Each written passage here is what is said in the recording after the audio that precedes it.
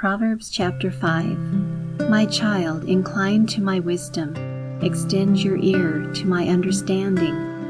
Keep watch over discretion, and knowledge will guard your lips.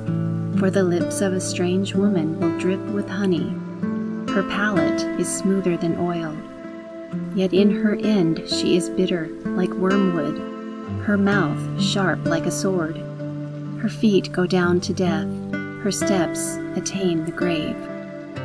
She does not weigh the path of life, or know that her course wavers. Now hear and obey, children. Do not turn aside from the words of my mouth. Distance your way from her. Do not go near the door to her house, lest you will give your honor to another, and your years to the cruel.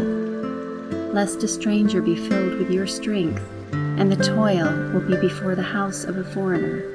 And you mourn in the end, when your flesh is finished. And you say, how I hated, or turned against, instruction, and my heart spurned reproof.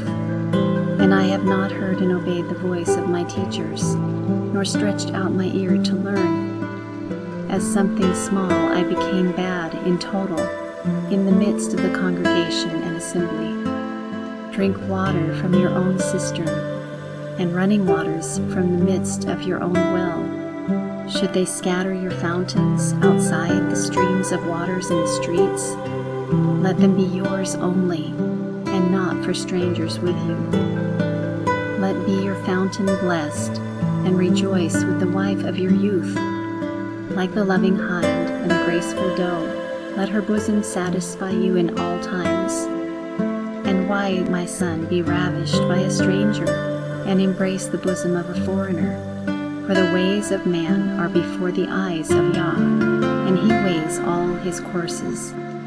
His iniquities entrap him, and the wicked will be grasped by the cords of his sin. He will die without correction, and in the abundance of his foolishness he will be ravished.